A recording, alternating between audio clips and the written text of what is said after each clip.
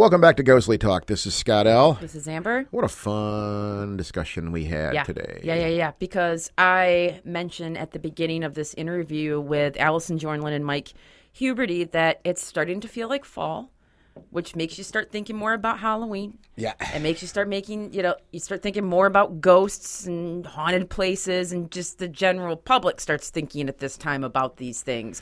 So I thought, I'm trying to think of how to make Ghostly Talk more ghostly for maybe the next, leading up to Halloween. So maybe I'll try to focus on more ghost stories. Name. I think it's pretty well. It's pretty much as ghostly as it can get. I know, right? But I'm just trying to think of topics to kind of be to fit into that theme. I do want to say to people out there, if you want to watch a really, really good movie, where I don't think I blinked, The Black Telephone. Yeah. Why are we talking like this? I like that. How do you like that? No. This movie, it's got Ethan Hawke in it. Ethan Hawke plays a total creeper. Okay. The kids are fantastic in the movie. You watched this the other night, didn't you? Written by Joe Hill, which is Stephen King's son. And it was so good. Yeah. It was so good.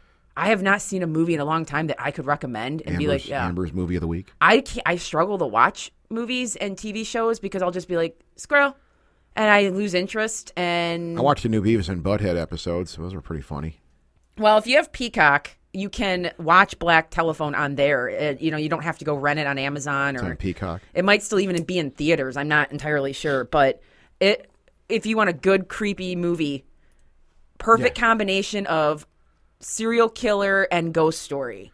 Yeah. I won't say or any facts or ruin anything for anybody. Just go watch it. And if you don't like it, you're weird. Because this is a good movie. Amber's movie corner. That's my review. Amber's movie If you don't review. like it, you're weird. I really like the movie a lot. If you don't like it, you're weird. This movie, without God, I really enjoyed this movie. I'm just, as someone who doesn't watch a lot of stuff, I am watching The Sandman, too, on Netflix, and I'm digging that. I did not read the DC comic, but Neil Gaiman wrote it, and I like a lot of his stuff, and I think people have been pretty happy with his film and movie adaptations from his books, and I think they're really happy with The Sandman, too, and it looks like I'm looking at the comic.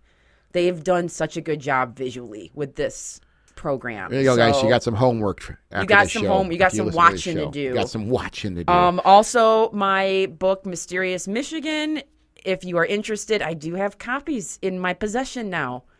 So I will maybe post the pre-order link if you're interested in getting a copy. We'll put that on the site. We'll put some stuff on social media for that. Yeah, I think. if you're interested in getting a copy directly from me and a really cool holographic sticker, and maybe if you order and mention, I don't know how I could tell unless you put, like, when you go to the order form, you can put notes in there and say, like, I came from Ghostly Talk.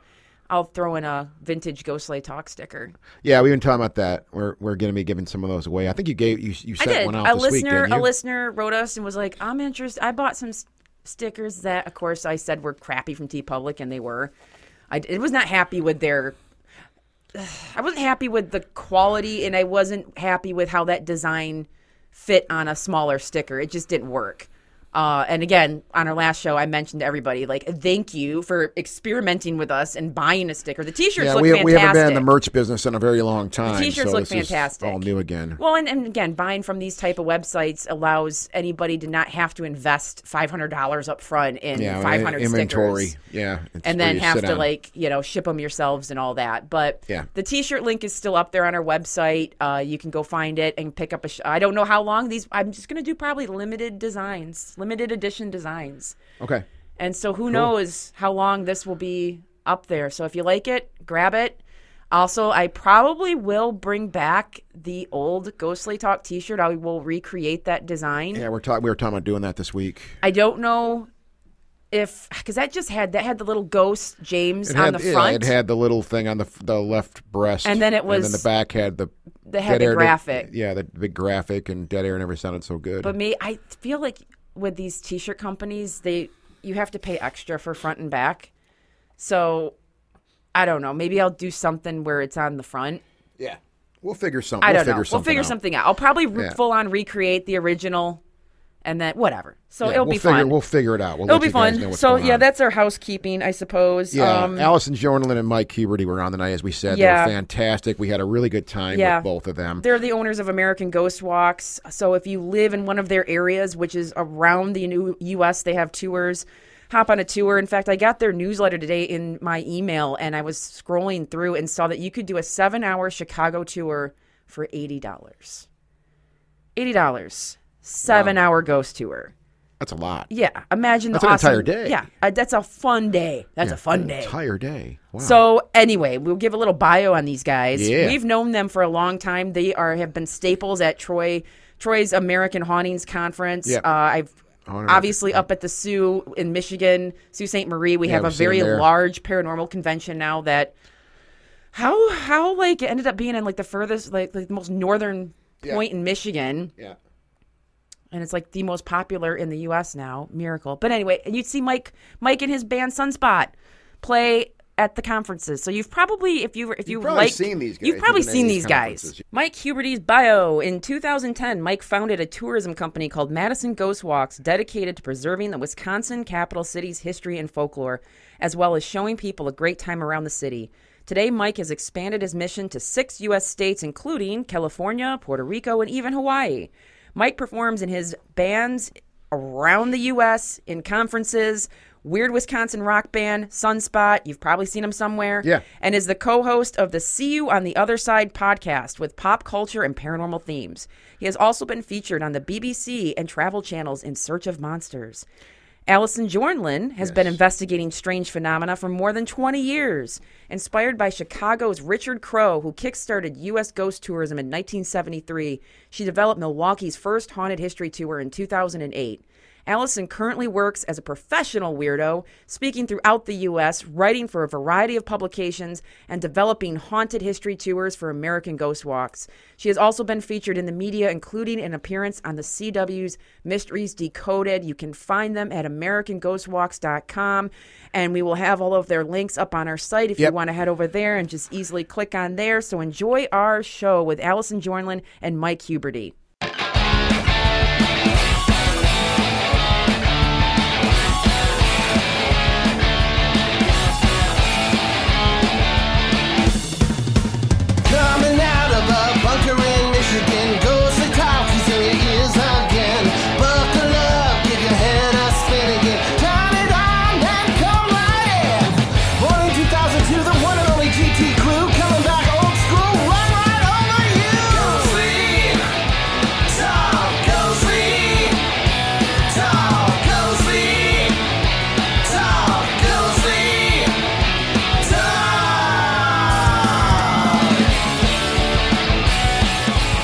About that time of year, Scott, because last night I was sitting out on the porch and I was chilled.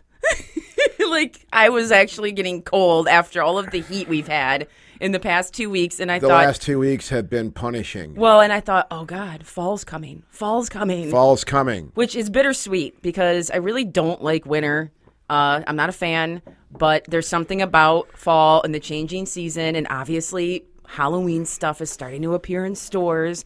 And with that, you start thinking about ghosts more. The whole world, the whole U.S., everybody starts thinking about ghosts, and paranormal interest always goes up. Like on my website, I'll see a huge uptick, like from September to October, and then it just goes wow, boom. Like everyone's like not interested in ghosts anymore. After like October 31st, it's gone.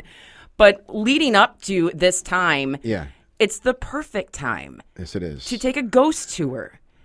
Around there, because tonight we have on. Well, tonight actually it's this morning. We're recording in the morning.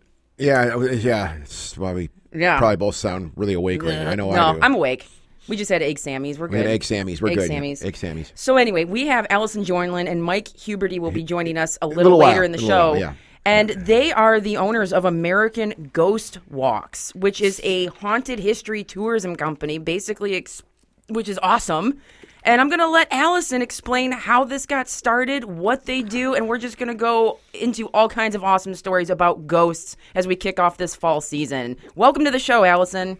Oh, thank you so much. I'm happy to be here. And I've been feeling that fall vibe myself. For some reason, in my neighborhood, just across the street, I can see it right now from where I'm recording. They put out all their like inflatable Halloween decorations last week. Of course, dude, it's August, dude. It's August. I mean, they're huge. I'm not going to complain. I think that's super. I think people should leave that stuff up all year long. Yeah, you know. Yeah, I love it too, but I think I should go over and like introduce myself. You know, I got a pretty low profile, and they don't know that I'm some ghost hunting weirdo over here. Yeah. Just across the street. But I was really happy to see. These are big installations, and one of them is my favorite, and I was just so happy to see him. He's the Halloween dragon, and he's very striking at night. Because he has these piercing red eyes, and he's quite large, and this flaming demon heart in the center of his being. Nice. I love him. Nice. I think it's safe to say this time of year, and we can all probably agree on on this show right now. Yeah, like you said, Amber, you kind of get that feeling when you feel that first kind of cooler night that we've had a couple of them now. Yeah. The weather starts to shift here, at least in Michigan. Yeah.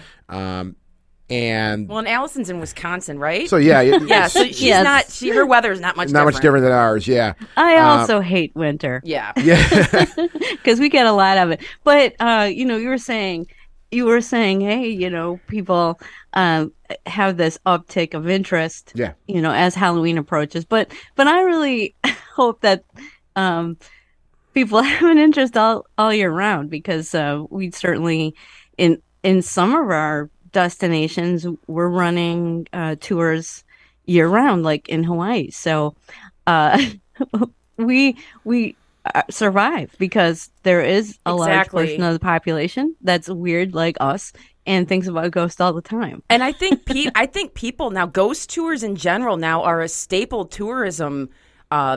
You go somewhere and you're like, where's the ghost tour? Who's doing the ghost tour? It's not something where it's just in one big city somewhere, or it's sort of like this faux pas anymore. It's part of tourism, and it's an important part of tourism, because I've always said that haunted history draws people into history in general and makes them interested in it, especially in their local history, which is very important. So how did you guys get started with American Ghost Walks and basically becoming these, as you say in your bios, professional weirdos?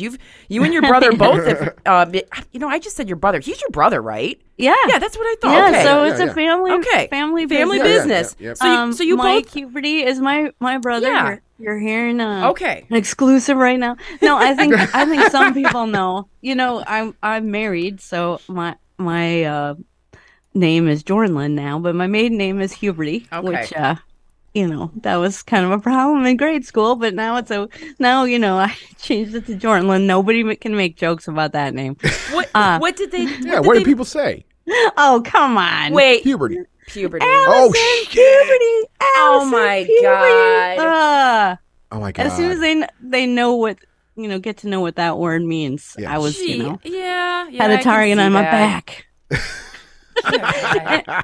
Anyway, so all right, so it's out there. It's a family business, and so we'll talk about how American Ghost Walk started, and anybody can look at AmericanGhostWalks.com right now, and we're in 5 states. Yay. And in Puerto Rico, so it's becoming quite the profitable business, and we'll talk about how that happened.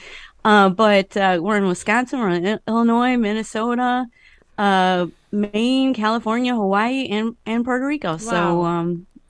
So it's quite a big deal for us to be able to be doing this full time. And the way that it started is really our inspirations were our mom and Richard Crowe. So when Mike and I were little, now this is going to sound like it's a story from the 1940s, but I assure you it's from the 1980s. So when we were growing up, my mom, although we lived in Wisconsin, my mom really liked to listen to the Chicago radio stations. And so every Halloween they would have Richard Crowe on, and he was Chicago's ghost hunter. And she would gather me and Mike around the radio to listen to Richard spin Tales of Haunted Chicagoland. And this was really something that, got our imaginations going. And so I think that's where the inspiration really started, is with our mom, who always had this sense of fun, gathering us around to listen to these ghost stories as Halloween was approaching.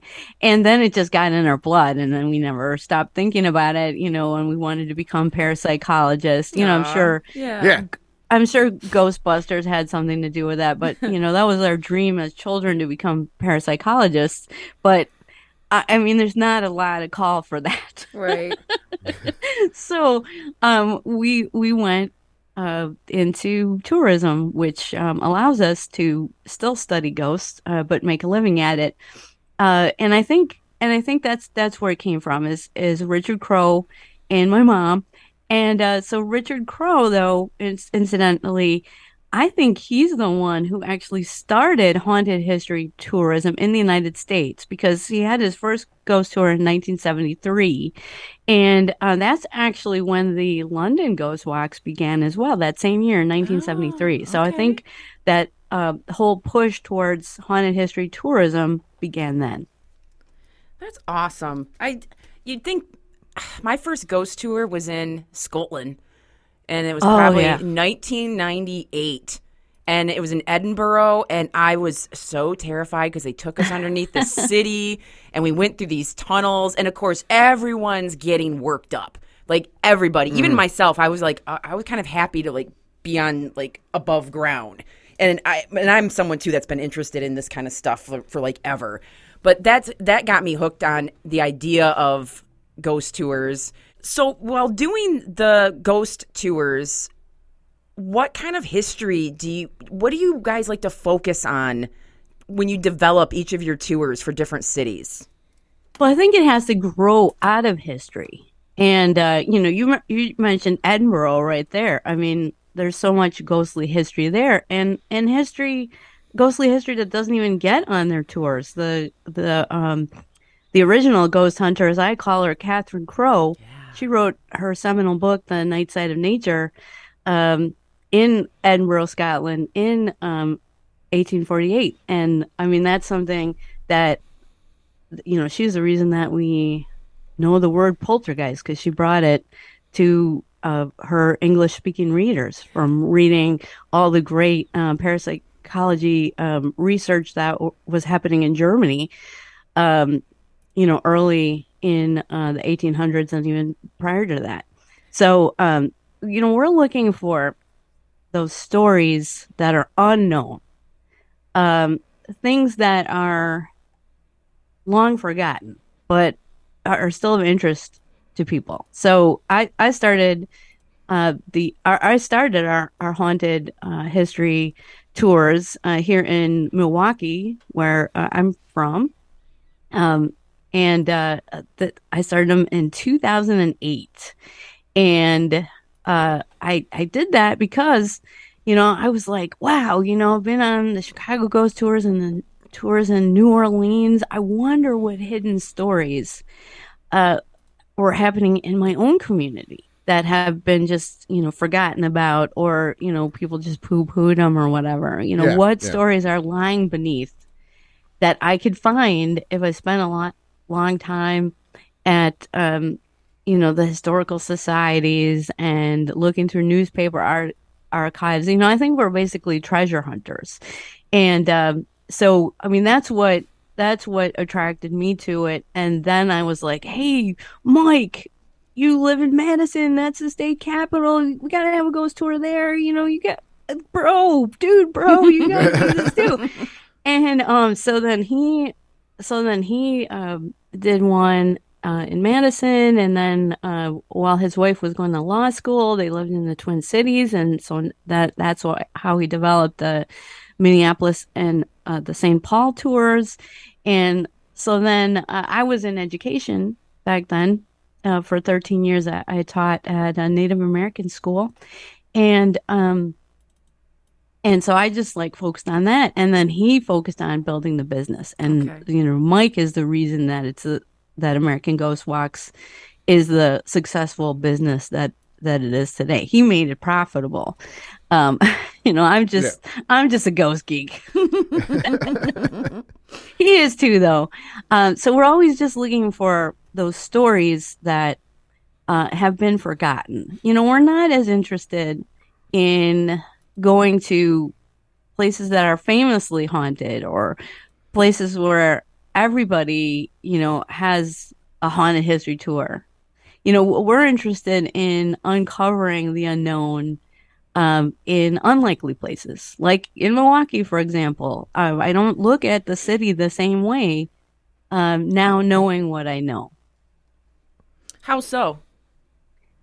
Well, I think there's a certain vision of a city that is popular, but then when you go to New Orleans, when you go to Chicago, you see that they embrace things that might not be so popular, like the haunted side. Right. That's what we focus on more than the crime side, but there's certainly interest in that as well. But there's researching ghost stories and for the tours has really helped me to see that the paranormal is such a force in every city and in so many lives across the United States, and I'm sure across the world as well. I just think it's such, we try to hide it and sweep it under the rug, but it's definitely there. And in blogging, when I first started the tours here in Milwaukee, I would find stories that they don't appear on the tour because some of these places aren't even there anymore. But I would find stories that really scared me. Do you want to hear one of them? Yes, I do.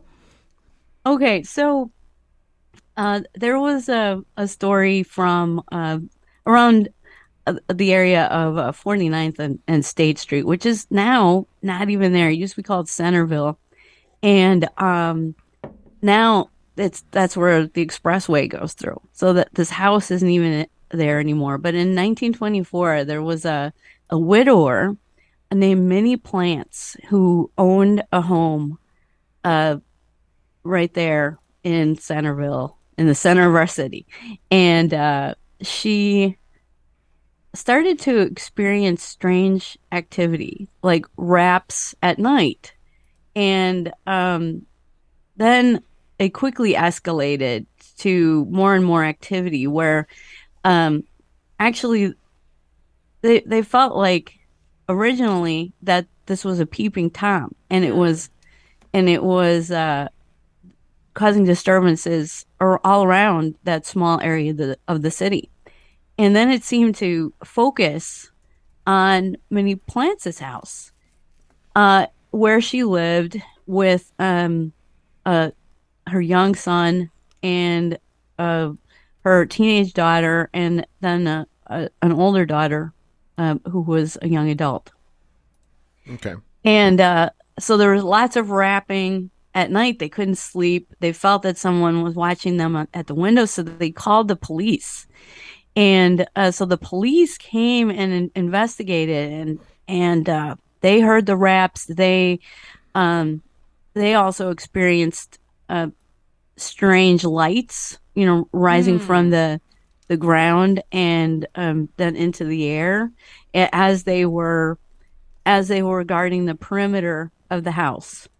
And they felt that they saw someone too, that they would see shadows, and then just like Spring Hill Jack from Victorian England. Look it up. That's a great story too. But just like a Spring Hill Jack character, so they would spot this shadowy figure, and then he would jump over a fence and then disappear. And so they were getting quite vexed about this, and there was even suggestions in the paper that the police were considering setting out bear traps in the yard to catch this perpetrator. Right?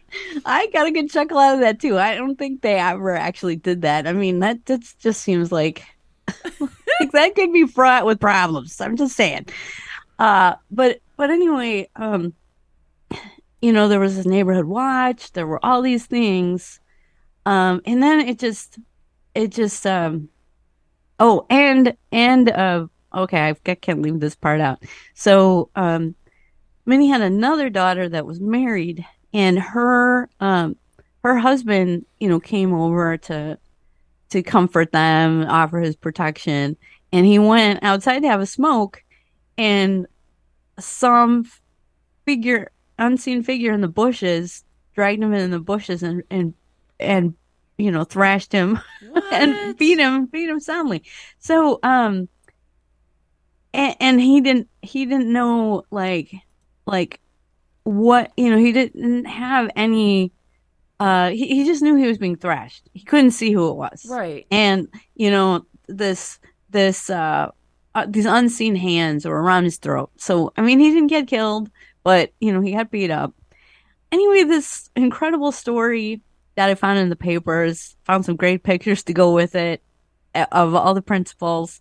And then it just like so many stories I would find, it just like disappears. Yeah, nothing. And there's nothing more right. after 1924. Right. And I'm like, oh, come on. I just want some follow up. I need closure. Yeah. Well, this was one case where I had closure because I was blogging about this story, and I was blogging about the fact that, okay, I found these articles and this sounds like an interesting story. Oh, and I left out the best part. The police, of course. Sorry, I got COVID brain right now. Yeah, it's okay. So the police, who, many called to help, and there was really nothing that they could do except bear witness. But then one morning, they noticed as the sun came out, there were actually footprints of, very large feet, size 11 EE, around the house. And then so they went on this Cinderellian search door to door, trying to see if they could find a perp with a size 11 EE shoes. Wow. That's so and trippy. It's just funny to think of them going around the neighborhood, Cinderellian, looking at everybody's feet. And of course, they didn't find anyone. And so, of course, some of the headlines address this. Can ghosts leave footprints? And I was like, I don't know, can they? And then, like I said, the story just drops away. But because I was posting some of these headlines and rewriting the stories, and then I also wrote about going to look in public records to find out if Minnie Plants was indeed a real person, or because hey, a lot of newspapers had laxer standards. Right. I don't know if we're back to that now. It's all arguable. Right. But anyway, there's a lot of fake news. Let's just say that. And people wanted to sell papers. Writers wanted to sell papers. And so I was thinking, well, maybe that's what this is. But no, I did find that Minnie Plants really did live at that address. And then, because of my blogging, somebody in another part of Milwaukee was doing genealogical research, and he just happened to put in Minnie Plants' name in Google and found my blog. And he is a relative of Minnie. She's like his great aunt, I believe is how it goes. Anyway, but he had heard about this in hushed tones, throughout his whole life growing up.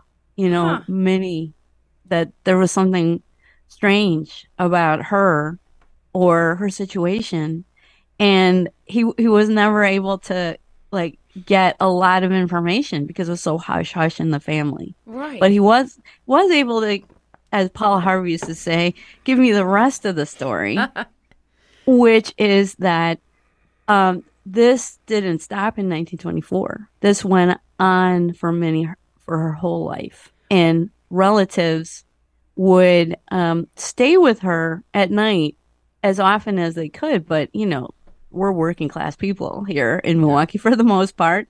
And they had to go to work the next day. So a lot of times she was left alone at night to deal with this horrific pounding throughout the house and just this torment of whatever this unseen figure was.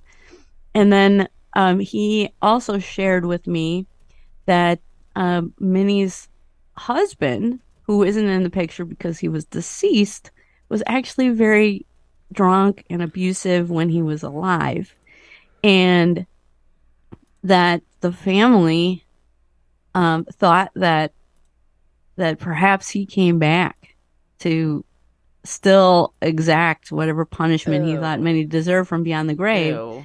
And get this, he had size 11E feet. Oh, no, that's spooky. Oh, what? No. Yeah, so this is one of these incredible stories out there, but I mean, the place is overrun by the expressway now, so it's not, the house isn't there anymore. All the people are dead except for, hey, there's some relative, there are relations that are still out there that have this in their collective family memory. And I really want to reach out to people and say, I know you're out there with these family stories of ghosts, and maybe they've been closely held family secrets, for your entire life. But I'd encourage you to contact Ghostly Talk or contact us at AmericanGhostWalks.com, because I think a lot more of this goes on than we think. And it's just that people have these coping mechanisms where we're able to sweep it under the rug, or we're able to just go back to our normal algorithms of living, and anything that doesn't compute just gets forgotten, either intentionally or, just because, we have this day-to-day working life that commands most of our attention. Right. And this is what I love about ghost tours and the people behind them, like you and Mike, doing this research to bring a lot of this stuff that, like you said, you're treasure hunters. You're digging up this history that's just forgotten or maybe seems irrelevant to most people. I remember a woman that used to work at one of the local museums in my hometown, and she never had any interest in someone like myself coming to speak at the library or have any of my books, which had tons of local history in them, in their museum store, because ghost history, that kind of stuff, legends, that wasn't, quote, real history. And that just bothered me to no end, that someone would say that's not real. Okay, as opposed to, like, why would someone say that that's not real? What are you pointing at, Scott? Mike is on. Oh, yeah, Mike I'm going to let is Mike here. in here, Okay, too, let just him so you in. guys know. Michael! Oh, no, he's not here yet. I think he'll Okay. Let's give him a second. I think we have Mike on now. Mike, are you there? Absolutely, I'm right here. Excellent. You can tell you guys are podcasters because you sound so crystal clear. We can. Welcome to the show, Mike. Yeah, I saw you pop in. Thank you. I wanted to pull you in. Yeah, welcome to the show. Thanks for taking time to come talk to us. Amber, I cut into you doing that, so go ahead. No, that's okay. We had to bring Mike in. So, Mike, we have been talking about the history of American Ghost Watch, how you guys got started, your interest as little kids, like sitting around the radio, listening to Richard Crowe. And Allison's been sharing with us like an insane story just now about creepy stuff in Milwaukee and some of her stories that she has found. So for your input to the whole ghost tour thing, how do I want to form this? So Allison started in Milwaukee and starts the first haunted history tour there in 2008. Yeah. And then says, hey, you got to start the Madison Ghost Walk. She was just sharing her fascinating story that she found in her research and during her blogging. What kind of stories did you find in your research for Madison Ghost Walks that just fascinated you? And I got to say, I'm glad that Allison suggested doing a ghost tour in the first place, because I had been fired from my previous job. And I went on the road for a month with my band. Yeah. And then we came home. I needed to find a way to make some money. Yeah. I was like, this is, what am I going to do? And then it was in August, and so Allison's like, "Hey, you should do this ghost tour in Madison. You can get it going for September and October." And so it was like, you know what? Daddy's got to pay rent, so that was it. So it was pounding the pavement and going out and walking into these places. And the first thing I did is at the Capitol Square in Madison, is I realized that's where we should do a ghost tour here, is on the Capitol Square. And just started walking around to the various clubs and bars near the Capitol Square to see, what people had experienced. And then the first place I walked into was a place called the Great Dane bar. At the Great Dane, it's like a pub and a brewery, and they make their own beer, and they have a crop circle wheat that's delicious. But I walk in there, and I knew it was an old building. It's 150 years old. This Fess Hotel that had been around since the 1850s. It was the place where workers would stay and things, like when they were working on building the Capitol. And I had heard that somebody said it was haunted, and so I just asked the waitress. I'm like, I know this is going to sound weird, and that's how a lot of my conversations start, which. It's a good icebreaker, because either they're going to be like, oh, cool, or they're going to want to break your ice and leave. Yeah. And so I'm like, I know this is going to sound weird, but is this haunted? And the waitress just goes, well, I've only seen one of the ghosts, but the manager can tell you about a couple more, because it's at least 2 or 3 spirits here. And that's when I knew we had a good start. When the first place I went, the first person I talked to was like, oh yeah, I've seen the ghost here. And then I would be going around to various places. And one of my friends owned a nightclub music venue here in Madison called The Frequency. And I'd known him for a long time. I'd, played in his basement in college and things. And I'm a frequenter of this club, and we played there a lot. And so when I'm working on the tour, one night I come in and we're hanging out, and I said, once again, I know this is going to sound weird.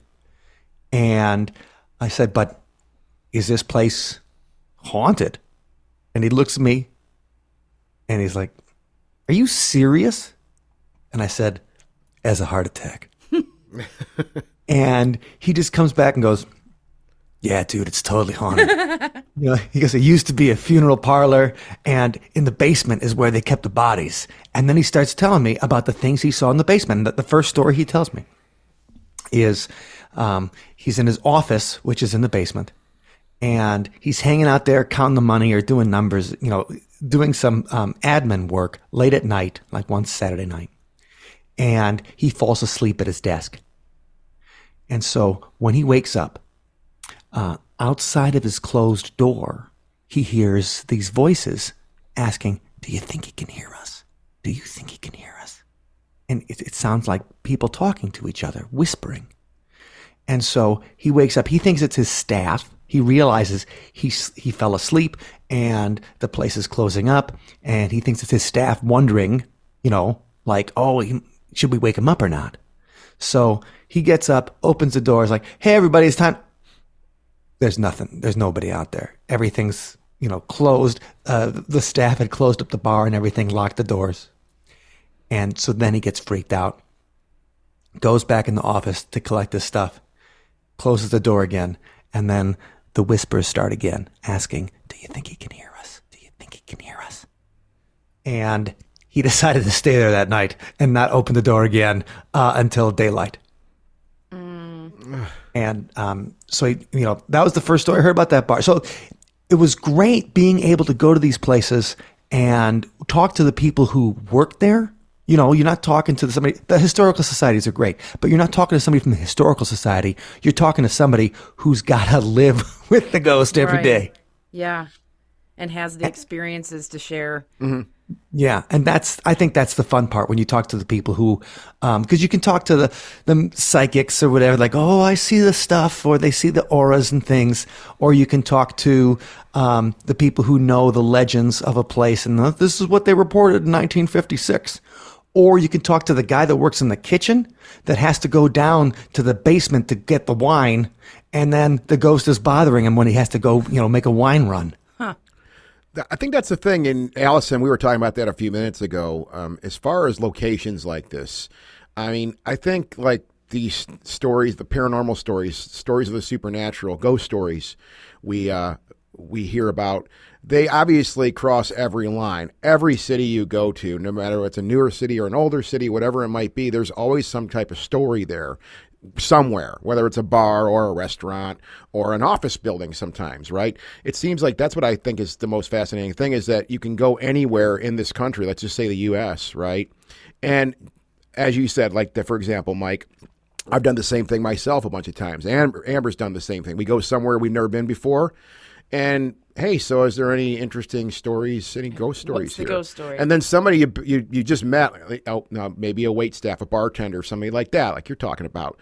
Oh, well, I can tell you about this one. This is pretty cool. And then you're best friends. And then then it's and like you said, it's a serious icebreaker. It's fantastic. Yeah. And it's just interesting how, some people when you ask that question, is this place haunted?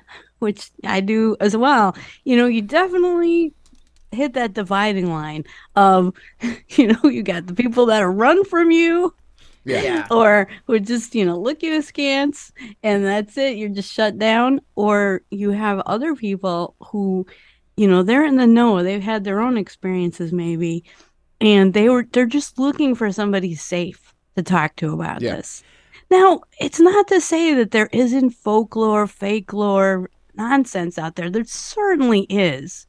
But there's also this reality to these phenomena, which, I think personally, Mike and I, have an interest in getting to the bottom of it. But, when you take our tours, you don't have to believe in ghosts to enjoy the tours. You just have to believe that people tell stories like these. And, there's something of a conundrum, to say the least. And we're going to give you the authentic stories that, are told behind closed doors, usually, of this destination you're visiting.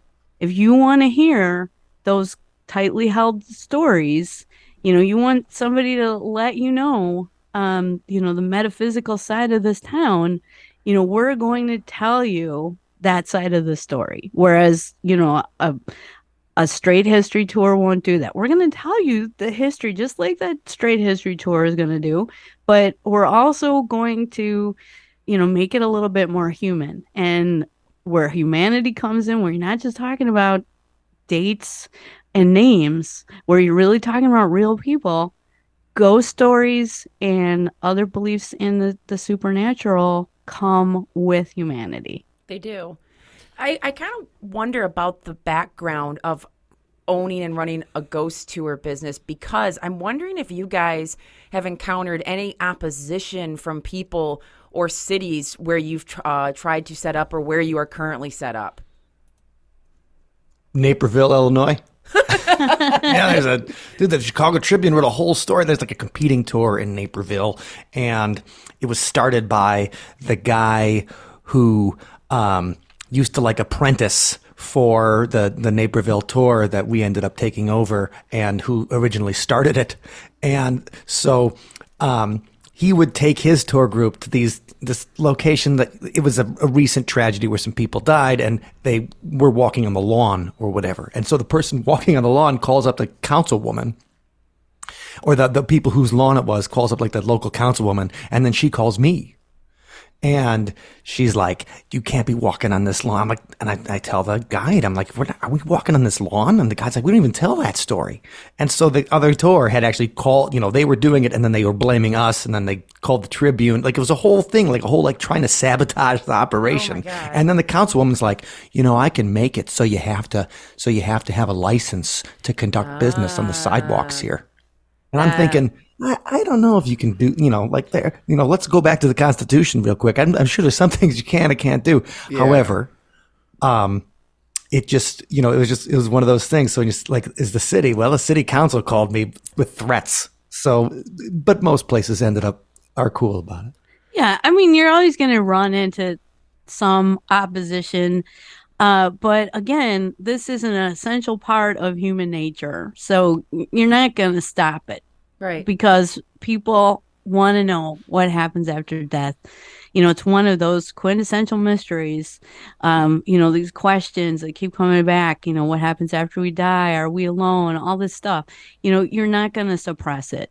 But there are going to be people who, we have, this is the City of Festivals, Milwaukee. So like next weekend we have Irish Fest. And I remember being at Irish Fest one year, and I was there because on the tour we tell a story of a famous shipwreck tragedy that occurred and really affected the city. And again, it's something that's largely forgotten about, but we talk about it on our tour, because there's ghost stories associated with it, but we all also want people to remember the history of an area. But anyway, I was there. We wanted to get a monument for this famous tragedy, or it's not famous yet, but it should be, the Lady Elgin disaster. Anyway, so we had this booth set up, and I was on the Lady Elgin committee, and sitting there, talking to people about the history, and this guy came up, and there was another famous boat disaster. It was a smaller scale, but still about 16 people died when this whaleback schooner called the Christopher Columbus actually bumped into the side of the river and caused the water tower on the building right there to fall onto the ship and pancake the decks. And there were 16 people that were. Wow. Wait, what does pancake the decks mean? Well, think of delicious. This is terrible, but think of the people inside as the filling in an Oreo, and then the decks like smushed together, like you smushed the filling. Yeah. So that's what happened. Pancake the decks. I'm never getting out of like a boat again. So yeah, it's horrifying.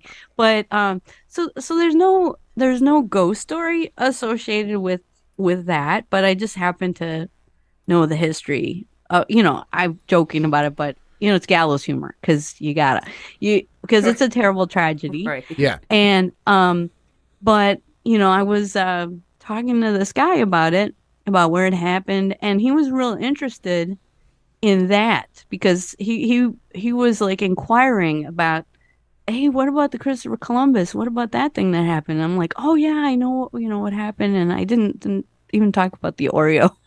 The Oreo. I was completely professional, unlike now. But anyway, so I was talking to him, and I happened to mention, oh yeah, I just came across it when I was researching for our Milwaukee Ghost Tour, and the words had hardly escaped my lips when the guy ran. I mean, he didn't even say, well, nice talking to you, you're a weirdo. He didn't say anything. He just, like, we were having a conversation. He heard the word ghost. He ran. Yeah. Scooby-Doo style. Yep. Wow. And we had another person known for, he's deceased now, unfortunately, but we had a elderly researcher of Italian history, and, I really got a lot out of his research in his book.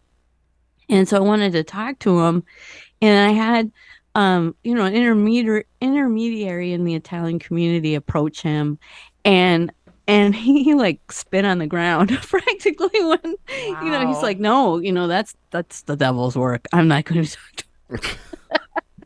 Hey man, I'm just trying to keep these stories alive. That's it. I'm not, I'm not a friend of Satan. But I can see that though. I mean, sometimes if he's had bad luck associated with the stories, or if he thinks that by talking about this stuff, he's going to conjure it. I don't. That's a whole different kind of thing. That if you're inside it or living it or whatever, to the point where you're worried that if you even talk about this stuff, something can enter your life that's unsavory. That makes me want to explore it more. Right. But a lot of it also depends on like sensitivity to certain things, how recent certain things are. In our Waukesha, Wisconsin ghost tour, when I had originally worked on it, I included in the script talking about the incident that happened a few years ago where two girls stabbed another girl as a sacrifice to the Slender Man. Oh, yeah. And, and then, HBO made a documentary about it. There's a couple different documentaries about it. And it's really more like those documentaries are really more about what happens to the girls and, mental illness and the tragedy of it. I mean, the girl survived. It's good. But Waukesha is not a big town. And so you tell that story. There's people there that know the families. Yeah. And so, not that we didn't do it sensitively and stuff, but it's one of those elephants in the room. Somebody is going to ask a question about it. Yep. And if they do, you have maybe a quick story that leads into something else, or you mention it because somebody did ask about it and we're adults and we can talk about these things with nuance and sensitivity. But you try not to milk the gruesomeness of something recent and open wounds. Yep. To try to juice the salaciousness out of it. That turns me off a little bit. I think that nothing should be off limits to discuss, but at the same time, if you're going to handle stuff where people know, and a fascinating paranormal aspect about this that Nick Redfern mentioned in his book that Allison discovered was that the day before those girls, did that, stabbed their friend as a sacrifice to the Slender Man in Waukesha. The day before, on Coast to Coast AM, was the first time the first time that the Slender Man was talked about on Coast to Coast. So you have 1 million people hearing about the Slender Man for the first time, right? You have it's like an egregore out in the world. Yeah, for the first because time. They were specifically addressing the fear that something like the Slender Man mythos could manifest into reality. Now, I'm not saying it did that. Maybe that there was a sleepover party that night with those girls. Maybe they were listening to Coast. That's a possibility. Mm-hmm. But it just really was frightening to me because I wasn't listening to it that night. I was listening to it that Sunday, I believe. It was a Sunday when this all occurred. And I was cleaning the kitchen. And, I just listen to weird stuff when I'm cleaning the kitchen, makes the clean go faster. Mm-hmm. And then when I finished, I just happened to switch on the news. And I had just been listening to the show from the night before about maybe Slender Man manifesting in reality. And that was the first story on the news. It was about the stabbing. That's spooky. Yeah. Spooky. So it just all lined up. And, it, sometimes things happen as a coincidence, as a possibility. And I mean, that's a true zeitgeist, right? Yeah. That's the ghost of the time. That is the spirit of the time right there that weekend. Yeah. Yeah. So I just think that, this is an important topic that we should be talking more about, how do we deal with this question of life after death? Everybody's really interested in it. And, I'm sorry, guys, about the bloody Oreo. I don't usually talk that way, but it triggered me, I have to say. No, while you were telling that, I imagined someone in the future listening to this podcast with a little plate of Oreos and a cup of milk next to him. Pushing it away. And then it's like, yep. I ruined Hopefully Oreos it's not the hopefully it's not the strawberry ones. Absolutely. But the point is, I think, we're not so much about recent tragedies because we know, there's real people involved in those tragedies who are trying to heal, and you have to address it if somebody brings it up. But basically I think what we're trying to do is bring forward this hidden history and bring forward the struggles of the dead, the people of the past that lived and died here before us, and we're trying to bring back some appreciation for those people, and the events they endured. Well, I really think a lot of it too is about bringing, like, I don't know if Allison addressed this, but when you grow up, and you guys know this in Michigan, you grow up somewhere and you watch TV and everything takes place somewhere else. And your town just feels boring.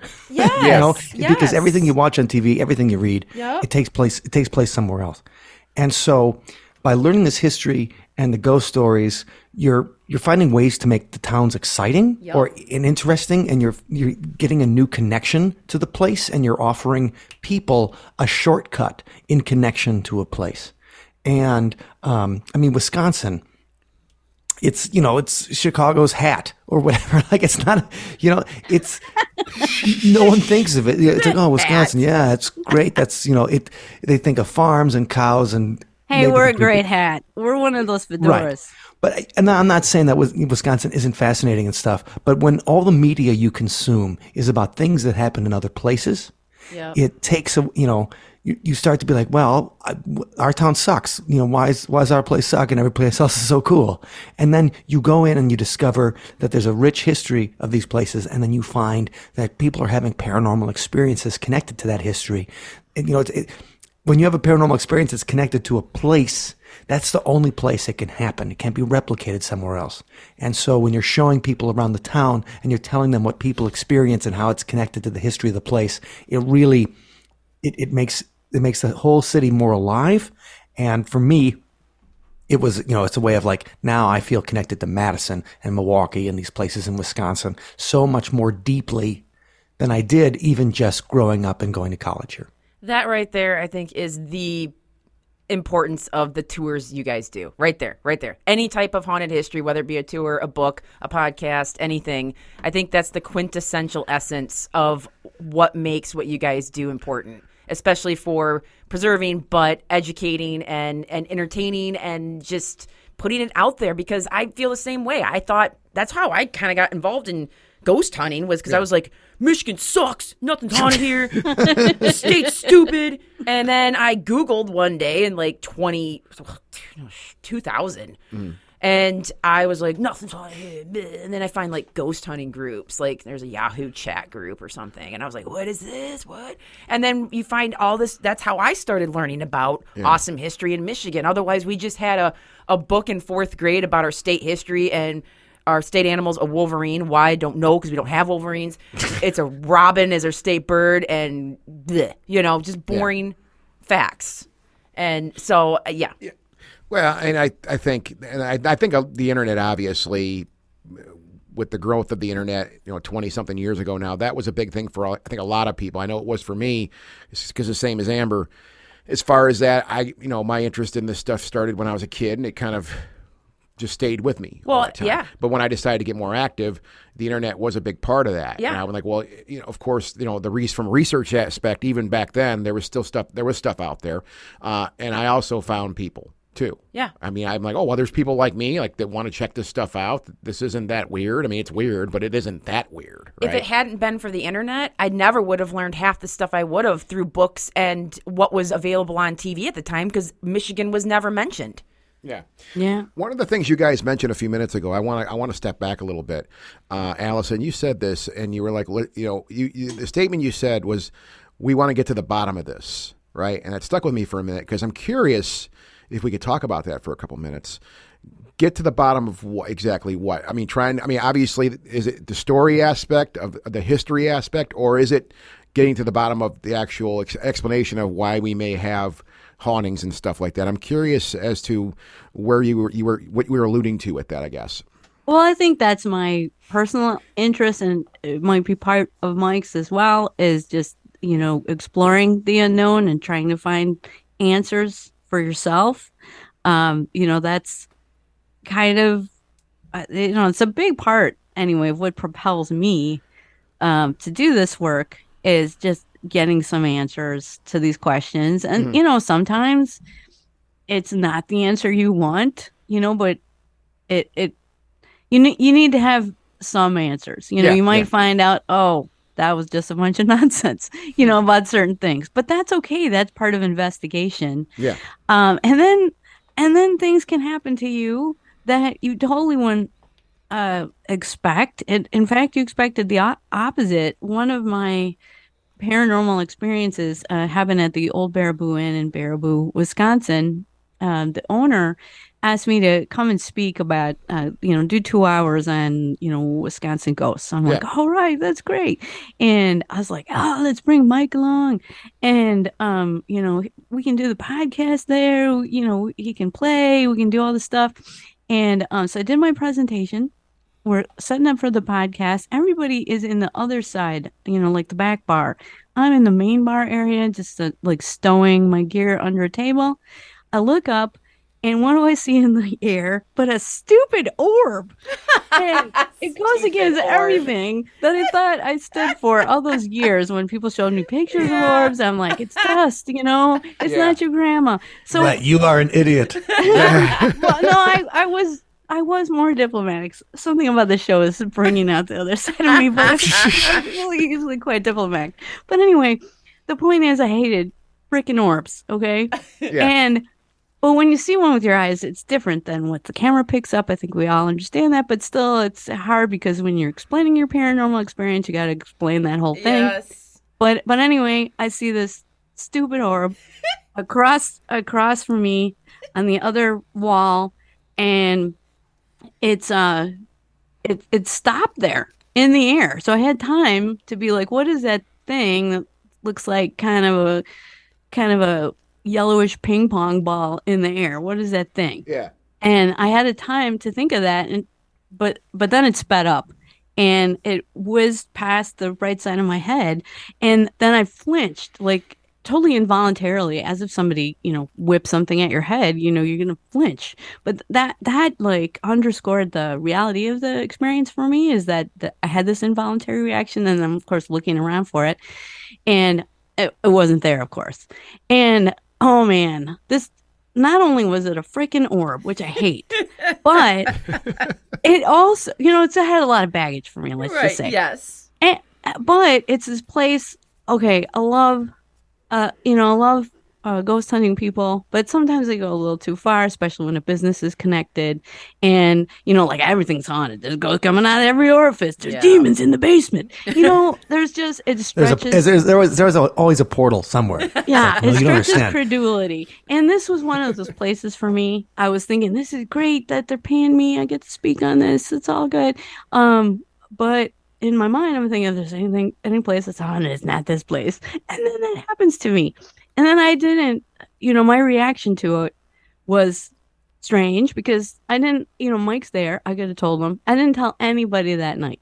I was interviewed for a movie about the place, for a documentary about the place. I didn't say anything until like that was a Saturday. That next Monday, after I got home from work, I called Mike and I'm like, oh, by the way, something did happen. So that was interesting to me to see how you process a world-changing experience like that.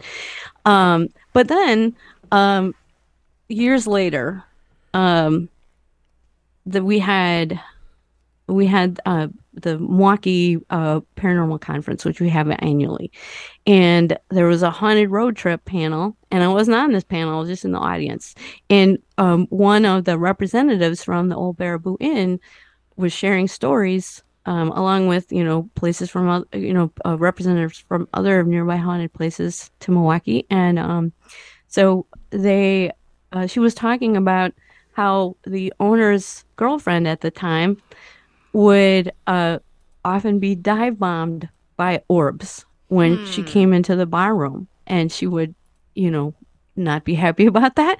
And I was that blew me away as confirmation, because those aren't the words that I used to describe what happened, but I could very easily use those words because the experience was very similar. And this isn't, it didn't come about from me telling them. It came about organically through somebody else's experience. Yeah. And that's what I mean about these hidden experiences out there, that, even though I'm all about it, I didn't go run to the other side of the place to, an audience and go, oh my God, I just saw a freaking orb. I didn't do that.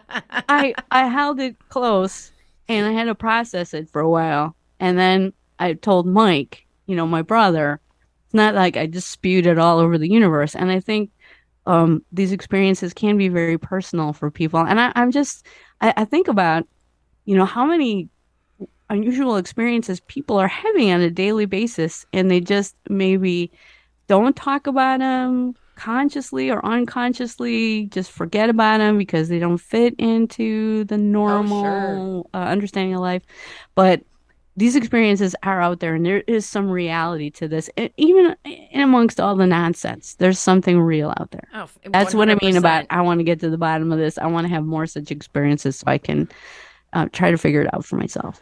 I think that the reality part of it is really important to us. It's it's getting things as real as possible for when we tell the stories and things like that. Our big rule is we don't make anything up. And I was just interviewing a guide yesterday in Los Angeles, and I was just, I know that when you're on Hollywood Boulevard, it's really easy to start going with making stuff up. Oh, yeah. And that's something, that's the rule. That takes the fun out of it for me. The fun part is that we are exploring these big questions by trying to find authentic paranormal experiences, because otherwise, if you want to do fake stuff, let's just watch horror movies, or let's just, let's talk about Doctor Who all day. Let's go to a haunted house. Right. If you're going to make stuff up, we might as well be talking about the Marvel Universe, you know? And that's not fun for me. And it's those confirmations of something that is really uncanny, that is more exciting to me than somebody talking about the woman in white who never even lived there in the first place. It's here's an example of that. In Madison, we have a place called the Orpheum Theater. I'm not sorry, not the Orpheum. The Majestic Theater is where this particular thing took place. And the Majestic, it's been around since like 1906. It was a vaudeville theater before it showed movies, and then it's a porno theater in the 70s, and then it becomes a regular movie theater again. Eventually gets remodeled in like 2012 or something like that, and then becomes this really nice music venue in town.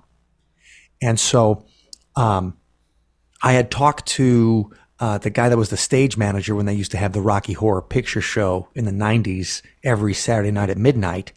And he had told me about the stuff that would happen in the green room, where people would get ready before they jump out and, do the time warp or whatever. And so, and he'd tell me like, yeah, well, we thought the ghost's name was Joe, and we think he must have been some kind of performer there who killed himself because he's always bothering the girls, and he's always playing with their hair and whispering to them and hiding their makeup and brushes and things. And he's particularly annoying to the girls. And he said the last night Rocky Horror, before the Majestic shut down, because it shut down for a few years in the early 2000s, he said the last performance, as he's walking out of the room, hears a whisper in his ear, "Good luck with this show." And he's like, "I didn't go back in." So fast forward, 13 years later, and I'm at a music conference in Chicago, and there's a Madison contingent of people there, and one of them is a girl who's like the marketing intern for this theater. And she's, like we're all sitting around having a beer one night or something, and she's like, "Hey, somebody else told me you're really into ghost stories. Do you know anything about the Majestic?" And I just, I clammed up for a second, and I'm thinking, well, she works there.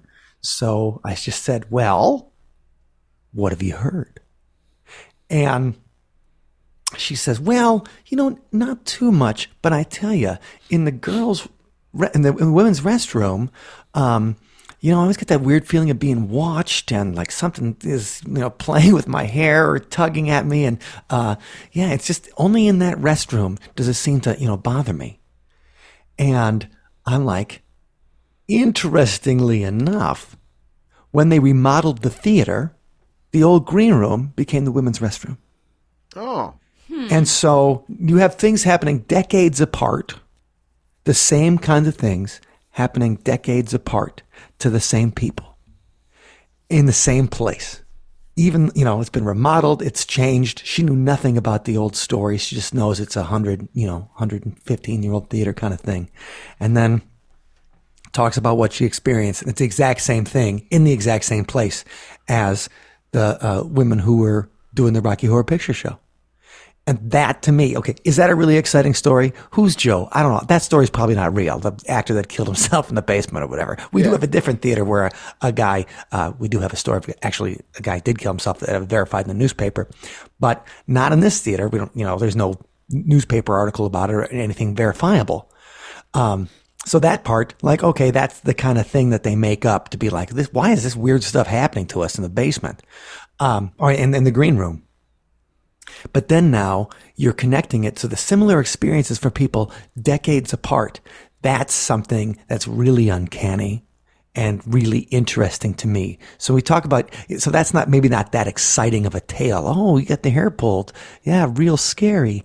However, it's the confirmation and the verification across different people who don't know anything about each other. And that's what makes it fun. And that to me, as we talk about getting to the bottom of it, like, that may not be the most exciting ghost story in the world. However, it's truly uncanny. Yeah. And that's now I'm interested. Now let's go Harry Price the place. Guys, can't say enough thanks to having you both here today. We really appreciate it. I want to know where we can find everything about you guys. How can anybody out there go hop on one of your tours around the U.S. and Puerto Rico? Well, you can do it at www.americanghostwalks.com. Allison and Mike, we've known each other for a handful of years now. It's always good to see you guys when we're traveling. Hopefully we'll cross paths again very soon. It's been a little while because of this whole pandemic thing, but I'm hoping we get to cross paths again and share a beer together hopefully soon. Looking forward to that, Scott. Me too. Thanks so much. Ghostly Talk! Version 3.0. Never sounded so good.